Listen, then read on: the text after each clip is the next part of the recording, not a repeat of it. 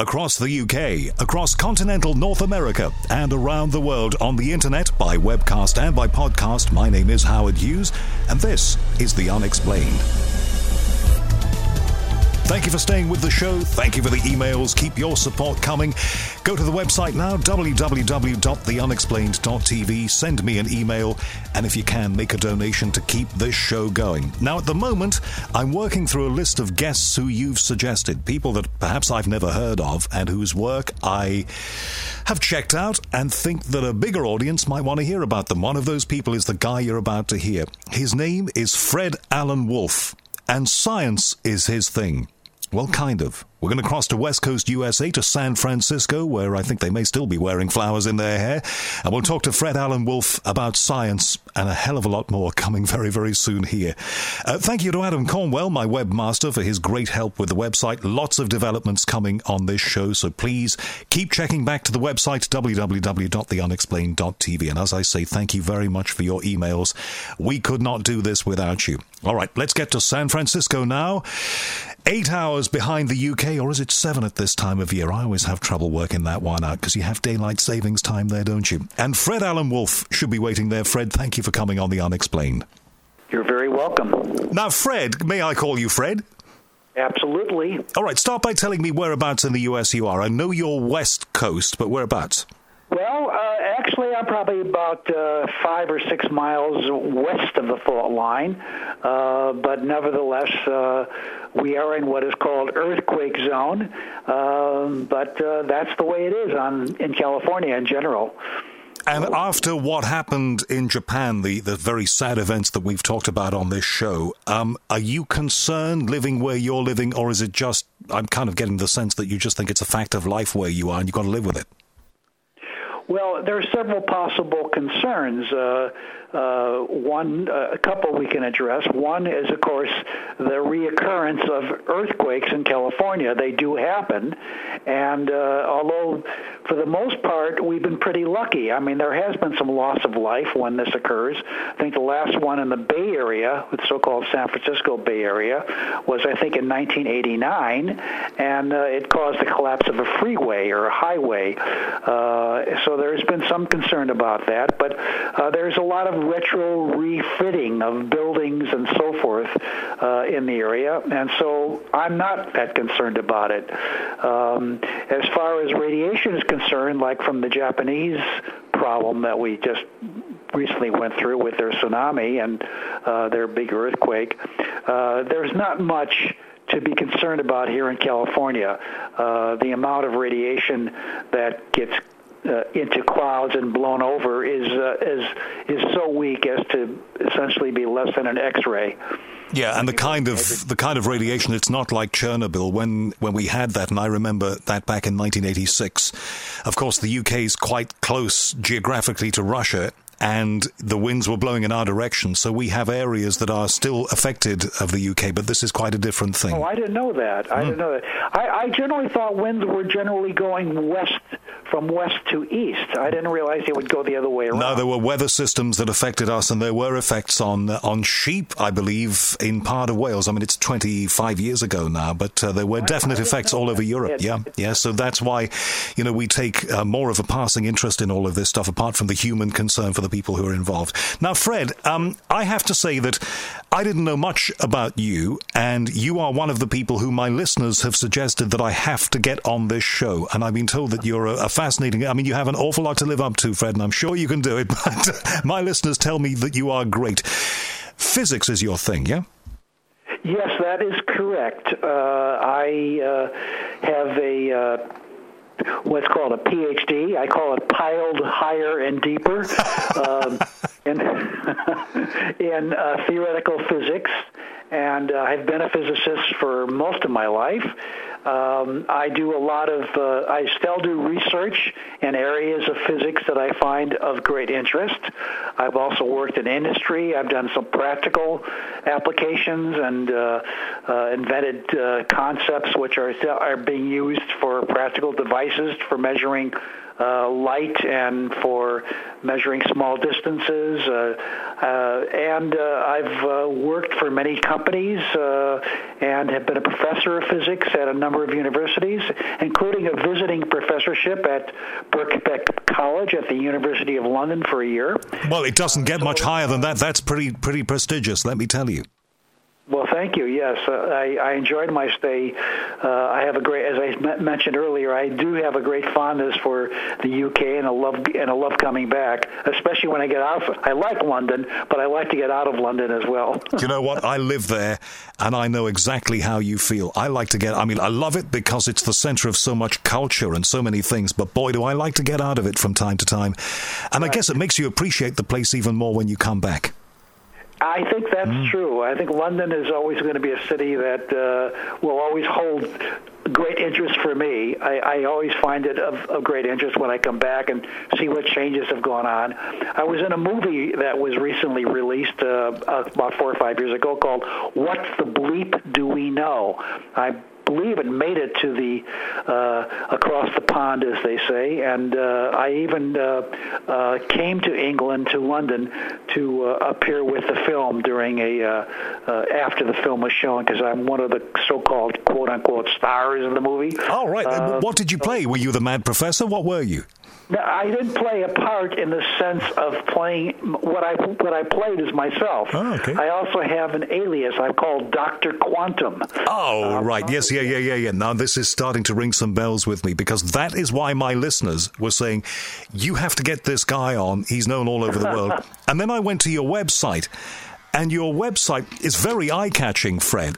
You know, we have to say that, but it doesn't look like the kind of website that a scientist would have. It looks a little, we have this phrase over here, and I don't like it, new agey. Yes, it looks new agey, and I probably am considered to be new agey by a lot of people. I'm very much a physicist, and everything I do or write about or speculate about is based upon what I've learned by studying my specialty, which is quantum physics and all of its ramifications. But yes, you might consider it to be new agey, and I understand it has a derogatory tone to it, but I'm willing to accept that. I haven't been in the let's say the grip of the academe for quite a number of years, so I'm a little freer in my expressions and a little less afraid to step outside of the boundaries that academe has placed upon people who must kowtow to the university systems. So you are an accomplished guy. Clearly you are, because of your connection with places like Birkbeck College here in the UK. And yet you've taken... Yes. I certainly have had my share of doing the straight and narrow. I've had grants from the government, and I've done research on many in the field of ion molecule reactions, things which take place in the upper atmosphere after a nuclear burst. I've done the straight and narrow stuff, but I got more interested in things which were outside of the straight and narrow, which I could not find any way to get a grip on as long as I was still confined by the halls of the university. So you decided to take, as they call it, a walk on the wild side, and you decided to take another path. Yes. Tell me about the path. Well, you might call it a fringe path. So I would consider myself a fringe physicist, and I that may be considered derogatory, but yet the stuff I write about and the things I say are very popular even among physicists.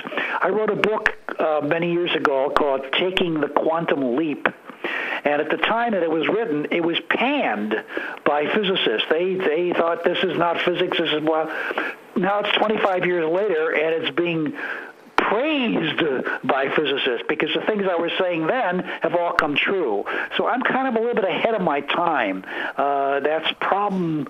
I'm not trying to brag about that, but that seems to be what happens. Hey, that's a great place to be, though. Things that are of interest to me now, sure. But then 10, 15 years again, 10, 15, 20 years later, people start researching it, and they find out that those were the correct insights. Well, look. So Taking the Quantum Leap won the National Book Award in the USA for science writing in 1982.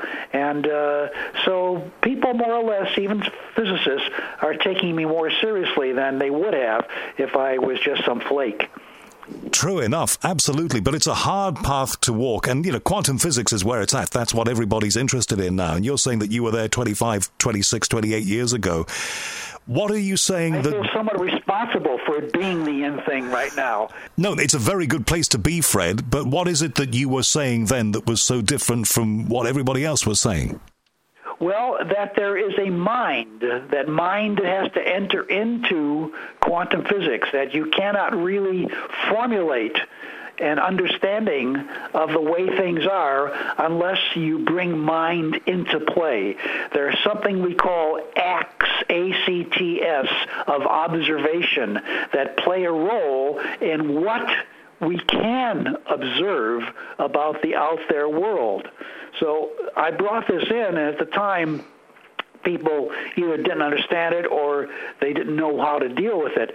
But now it's considered to be, well, yes, of course, but we still don't know what to do with it quite. So it's still kind of like people know it's there, that there is an act of observation which affects reality, but how that's to be talked about in places where universities are teaching physics is something which is still kind of debatable. Hey, but it's amazing they're even talking about it, isn't it, Fred? Because years ago, the idea that by thinking a certain thing, that by being human and having a thought, you could influence something physical and something out there, that's something that 20, 30 years ago was absolutely poo-pooed and dismissed by the scientific community.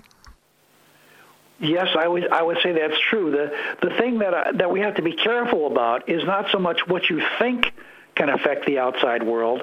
What you think can certainly affect how you go about observing the outside world. And when you observe the outside world, you can affect it by how you do those observations. Observation creates reality in a certain broad kind of speaking. That is the action you take to make an observation can affect what it is that you actually observe. And there are many examples of that we know about in the physics laboratories. People have been doing research on this particular thing for a long time. The interesting question then rises is, well, what about in a human nervous system? Is how I think going to affect the way my nervous system conducts my neural signals? And the answer is, it seems to be yes. And there's many people now researching that area about how thinking or mental activity is affecting the way in which neurons fire. Your own Sir John Eccles, Nobel laureate in neurophysiology, was one of the first people to recognize this back in 1986.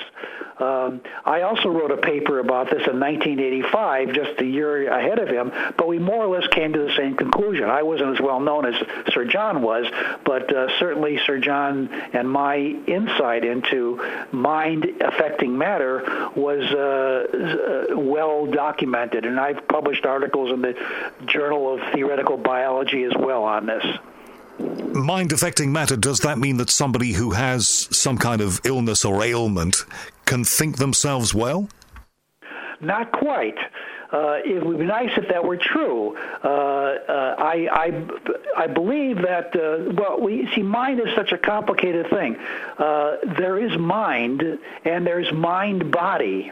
Mind-body, or the body-mind, is the mind which more or less is running your show. There's so many things that if you had to pay attention to, you would go bananas, you go nuts, having to worry about how my neurons are conducting, what's happening to, to think about all that thing would drive you crazy. Of course, there are people who do, through meditation and through biofeedback of various kinds, can affect various parts of their body. I mean, you've heard of gurus or people who are fakirs in India who are able to control various parts of their bodies using their minds, even controlling their heartbeat so that they may only beat 1 beat per minute or something of that very outrageous type of activity.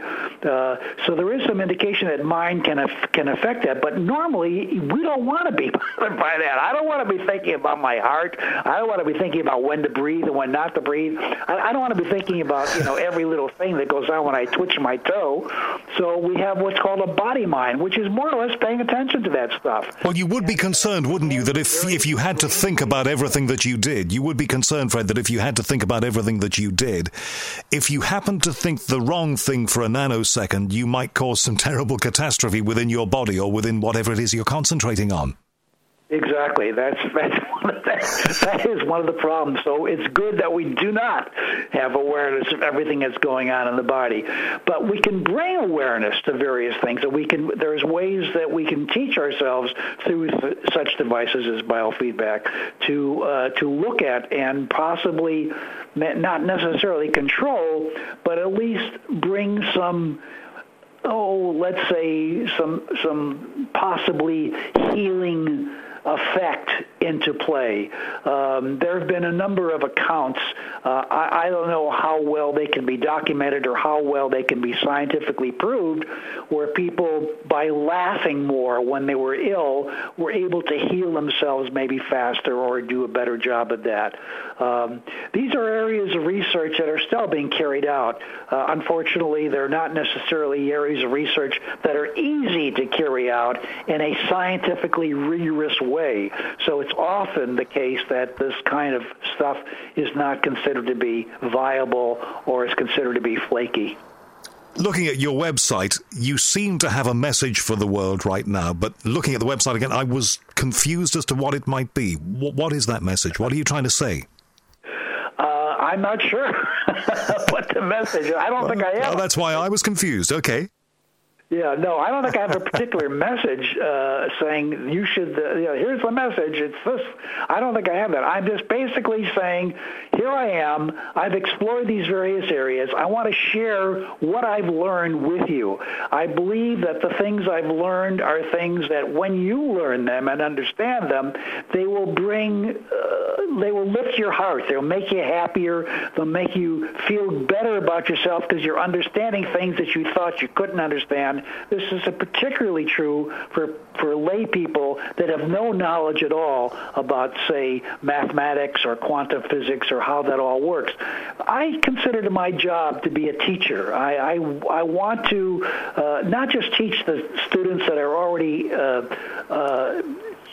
chosen to be physicists or mathematicians, but the lay people who normally would never consider themselves able to understand these ideas.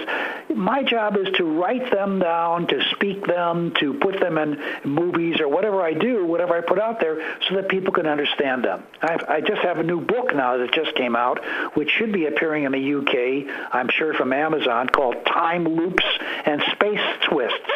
And the subtitle is How God Created the Universe. And, of course, that kind of subtitle sounds a little bit pretentious, but and maybe it's made that way, but it's supposed to. It basically is to attract your attention. Is there a God? If there's a God, how did he do? What is the universe made of? How did it get made that way? Why is it this way? These are the questions that I wanted to explore by looking at just exactly what is going on, how the universe comes into being. All right. Well, that's a hell of a question to tackle in a book. A massive question to tackle in a book, Fred. We've all looked at this wonderful world of ours, and we've all thought whether there was some great master hand connected with making this thing and creating the sunsets and the trees and everything else that we enjoy every day, and all the bad stuff. What's your conclusion? Did something create this, or is it random in a scientific way? It's clear to me, and it should be clear to everybody, that it can't be random. There are many reasons why it can't be. One could look at it from a purely statistical point of view. Of course, this is also argued by people that it is random and we just happen to be lucky. That's the argument. Well, that's a fair argument. In the world, but the fact that we got this far is because we're very lucky. We happen to be in the right place at the right time, and we're very lucky. The odds, the dice were thrown 1 billion times, and they all came out with the number 6. Every time we threw them 1 billion sixes, we're just so damn lucky that it happened. We are really lucky. But it's still random, folks. It's still random. That's the current scientific belief. That's total nonsense. Why? That to me is garbage thinking. Why? And people, well, because it just doesn't make any sense.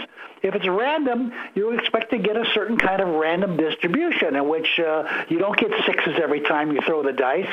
You get a distribution of sixes and fives and fours and threes and twos and so forth. You get a random distribution, and that's not what seems to be happening. So to me, that holds as much water. That's less meaningful to me than to say that there is some kind of design feature built in. The universe doesn't create itself. That doesn't make any sense. Creation implies an act, and it implies an intelligence.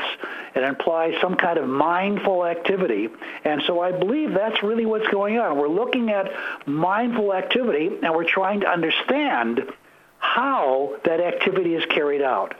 But so, to me, it almost becomes a moot question. Did God create the universe, or did not God create the universe?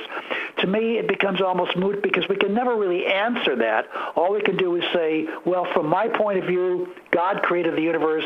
From your point of view, God did not create the universe. It makes no difference. The universe has been created. It's here. How does it work? Why does it work the way it does?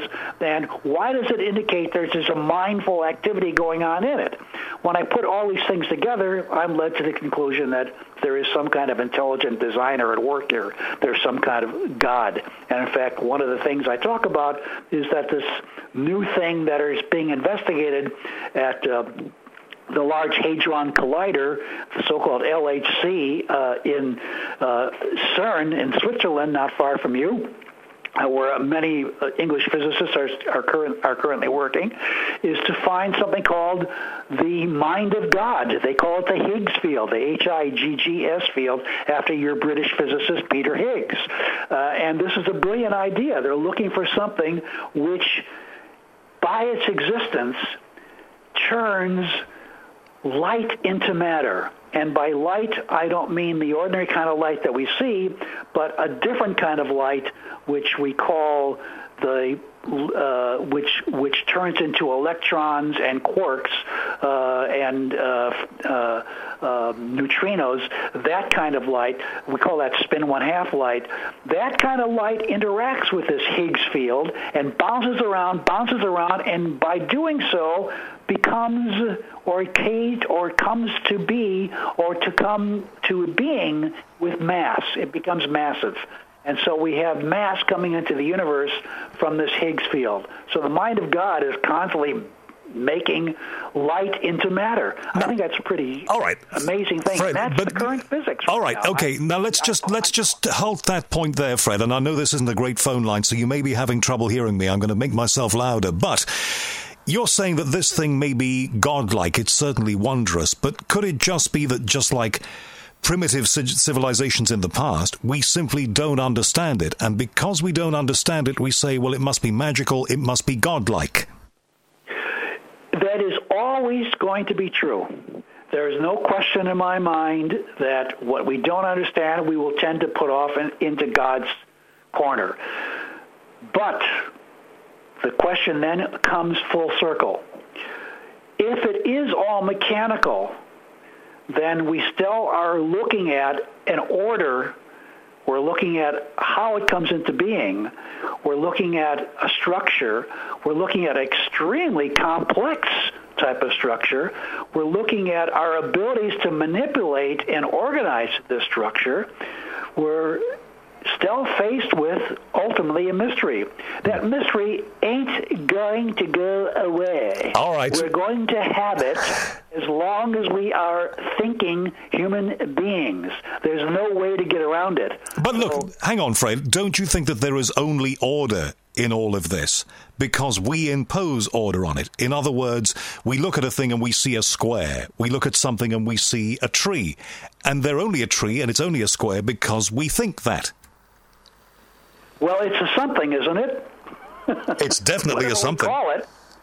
It's a something, and we can look at it and understand it and play with it. And where does the ability to look at something and organize it and understand it come from?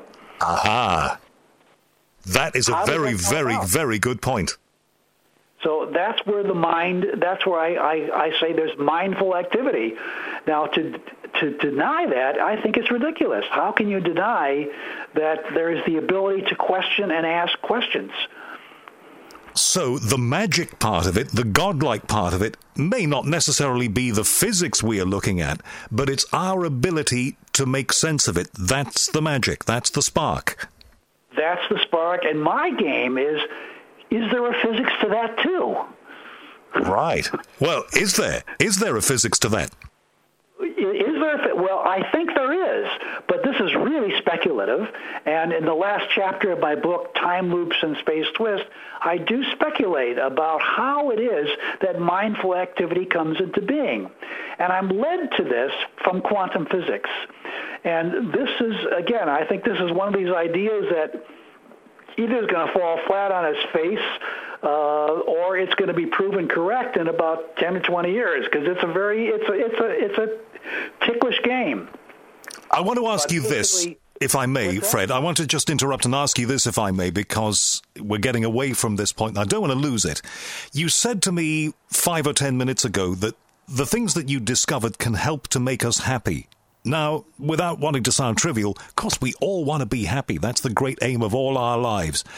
So go on, make me happy. How? I can't. There's no way I can make you happy. Only you can do that. All right, well, how do I do that? Because you said you had techniques that can do that. No, I never said I had techniques for doing that. No, I'm simply saying that I believe that when one is learning and understanding and gaining new insights into anything at all, one is naturally happy. At least that's how it is for me. I find I'm happiest when I'm learning new things. I call this the deja vu. There's deja vu experiences. There's the things which is learning what you've already learned over and over again. Some people get stuck in that, and that's all they want. It's like the first time you have an ice cream cone. Oh, that's great ice cream. Let's do it again. But never tastes the same the second time. Okay. Well, let's do it again anyway. It takes even less. But the thing which makes us happy is things I call jamais vu, things that have never happened before that you're just discovering for the first time. And I can think of many cases where I can tell you were definitely happy. And if you want to go to one, I'll tell you one where you were definitely happy. Your first orgasm. That was a jamais vu, and you may be very happy when that happened. I can't even remember that, Fred. It's so long ago. I'll bet you can't. I'll bet you do remember it. It's still in there. And if you think back a while, you will find it there. Or the first time you understood something, or the first time you fell in love, or the first time you ate a chocolate bar. Those are jamais vus. Those are things which make you happy. Physics and studying and the things that I do keep me happy because I'm learning new stuff. And as long as I keep learning and dealing with it, I get very happy. So you're saying that happiness, you let's not lose this point, so you're saying that happiness, as all the great traditional scientists and physicists write down the years, happiness equals enlightenment, enlightenment equals happiness. Exactly. Becoming enlightenment, having enlightenment experiences is the key to happiness. I don't see anything else. Whatever you do, what money doesn't make you happy. In fact, it makes you worry. So just having money and spending it on things, after a while, you have so much that you can buy. Who needs 25 cars? Who needs another 25 houses? I mean, you just go crazy thinking about things that you have, and even if you go from summer house to winter house to, even if you're the king of England or the queen of England, you still don't find happiness simply moving around to different places.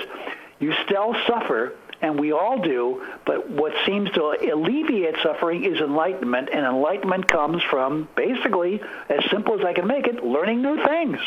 Okay, tell me where this work of yours that's represented on that website and the books that you're writing, including the new one, where is this going? Where is it going? Yeah. What are you aiming for? What would you like to be the ultimate discovery, if there is such a thing, that you make? I want to know what the aim of the work at the moment is. What sort of changes in the way that we look at science would you like to bring about? For example. Well, there are two basic aims here. One, my primary aim, I would say, is to share what I've learned and help people to enlightenment. Basically, I consider myself to be an enlightened guy. So if I'm enlightened, why can't you be? If you don't think you are, and if you think somehow there's something which is keeping you from being enlightened, what is it?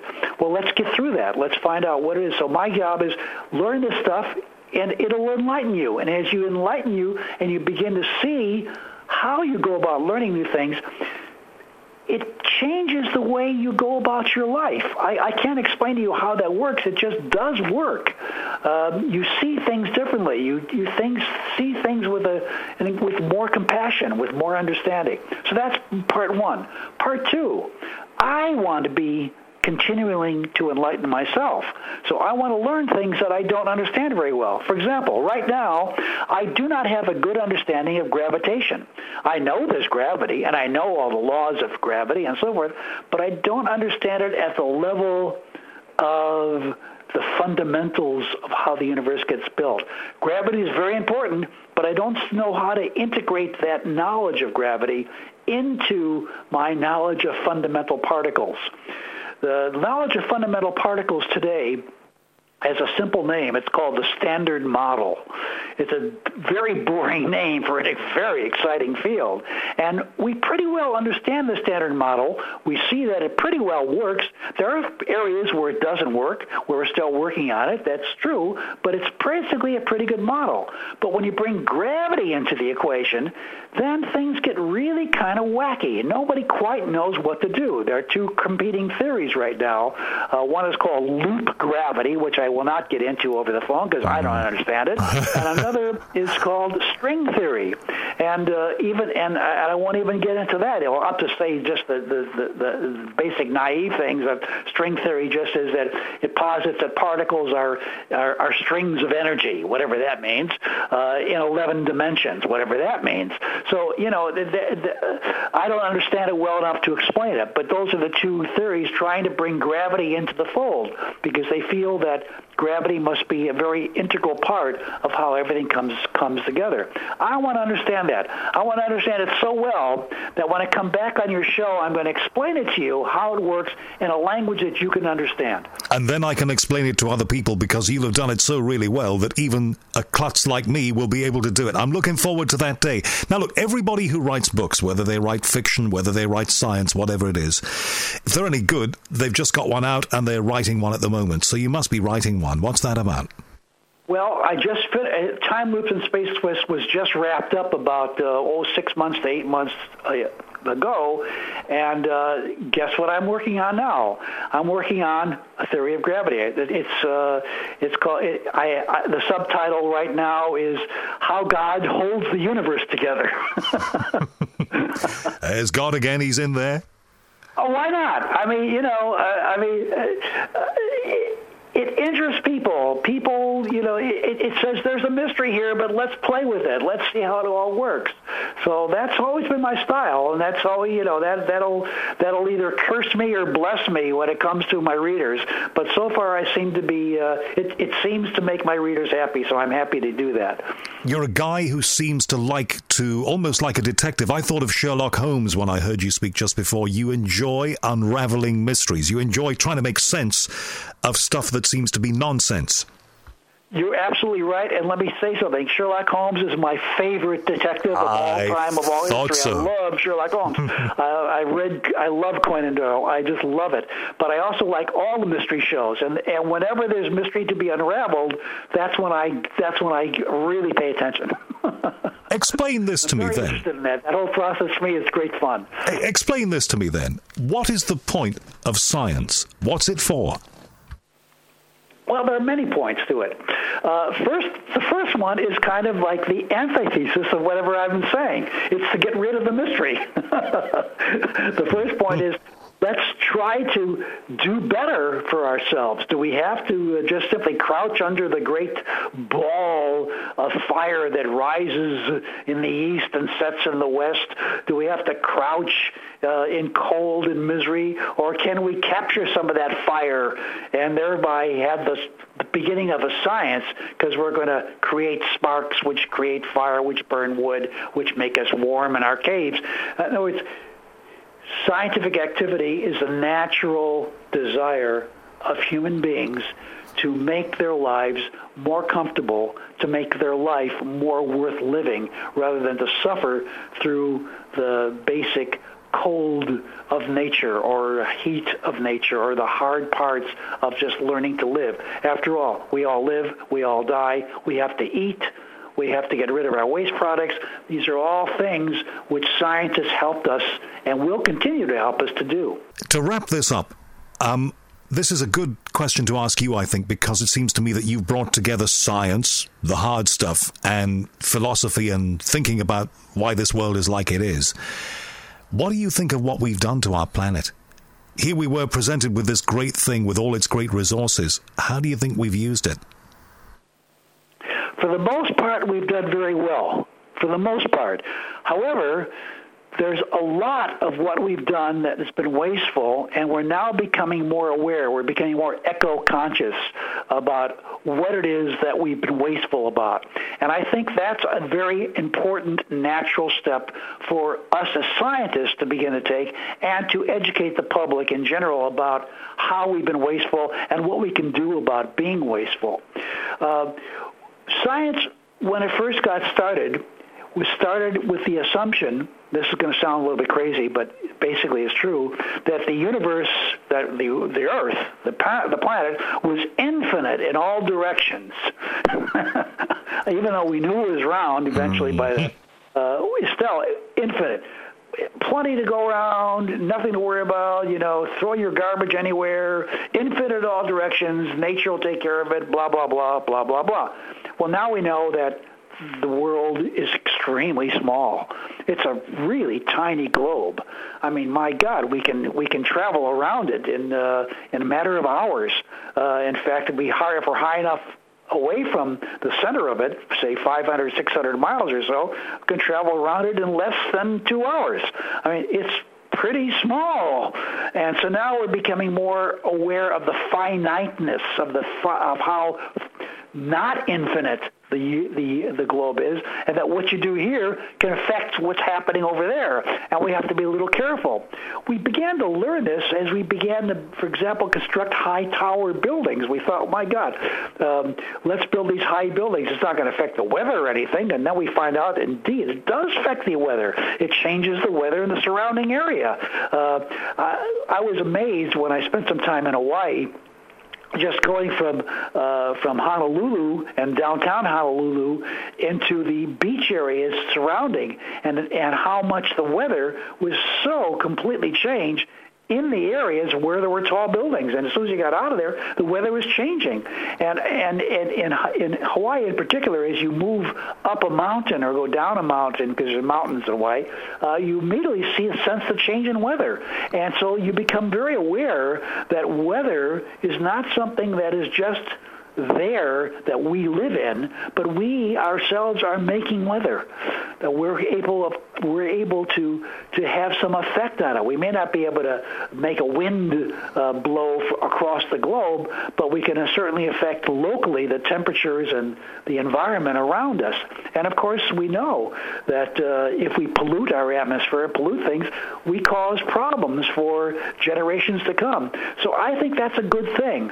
I think it's good that we're doing that, but at the same time, we shouldn't put ourselves down for what we've done. We've done it with good reasons, and now we're going to correct whatever we have done, I think, with equally good reasons. And finally, very good point to end this, are we alone on this planet, or are there other forms of life out there? Well, we're certainly not alone even on our own planet. There are other forms of life even living in the most strange places on the Earth, and they're very hot rock formations that are deep in the ocean, very high altitudes. It's amazing how life proliferates wherever and whatever conditions it could be in. So considering that just on our own Earth, we've got proof that life doesn't need to live in a temperate zone between 15 and 25 degrees centigrade, and can live perfectly well in other degrees of temperature and so forth, and everything else. I would say that the probability that there isn't life on the other parts of the universe is zero. There is definitely life out there, and we're going to find it. That is excellent. I have never thought of it that way. That is a superb explanation. And next time somebody asks me about this, I'm going to quote you. Fred, very quickly, lots of people are going to be wanting to see your work and find out about you. How do they do that? Well, of course, you have my website. I'm also on Facebook and Twitter. So you can find me. If you just type in my name on your search engine on your computer, spell my name right, FredAlan WOLF, like the animal, not like the English general, then you'll have me right. And if you type in my name, you'll find me all over the place. I have books being sold everywhere, online, Amazon, certainly, Barnes & Noble. I'm sure there are booksellers in the British Isles that are also selling my books everywhere. I'm sure that's got to be true. Well, you're Fred Alan Wolf. You want to try being called Howard Hughes. I love your name. I mean, in fact, I have a connection to Howard Hughes. Oh, really? This is kind of funny. When I got when I graduated from the university at University of Illinois, and I was going to go on to graduate school, I received from Howard Hughes, your namesake, a fellowship to study at the UCLA in Los Angeles. So wow. So Howard Hughes was one of my benefactors. That is so cool. Fred, thank you very much. Good to talk to you. Good to talk to you, Howard. Take care. Thank you, Fred. Well, there you are, the world of Fred Alan Wolf, and I've learned a few things. Hope you enjoyed that. Let me know. Go to www.theunexplained.tv and tell me what you thought about this show, and also give me any guest suggestions that you might have, people that you like and you'd like to hear on this show. I'm only too pleased to get in touch with them, and like Fred, we can get them on here. Thank you to Adam Cornwell, my webmaster, for designing the website. Good work, Adam. Thank you to Martin for the theme tune. Martin, hope all's well with you, and above all else, thank you very much to you. Please tell your friends about this show, please visit the website, and please return soon to The Unexplained. My name is Howard Hughes. Take care.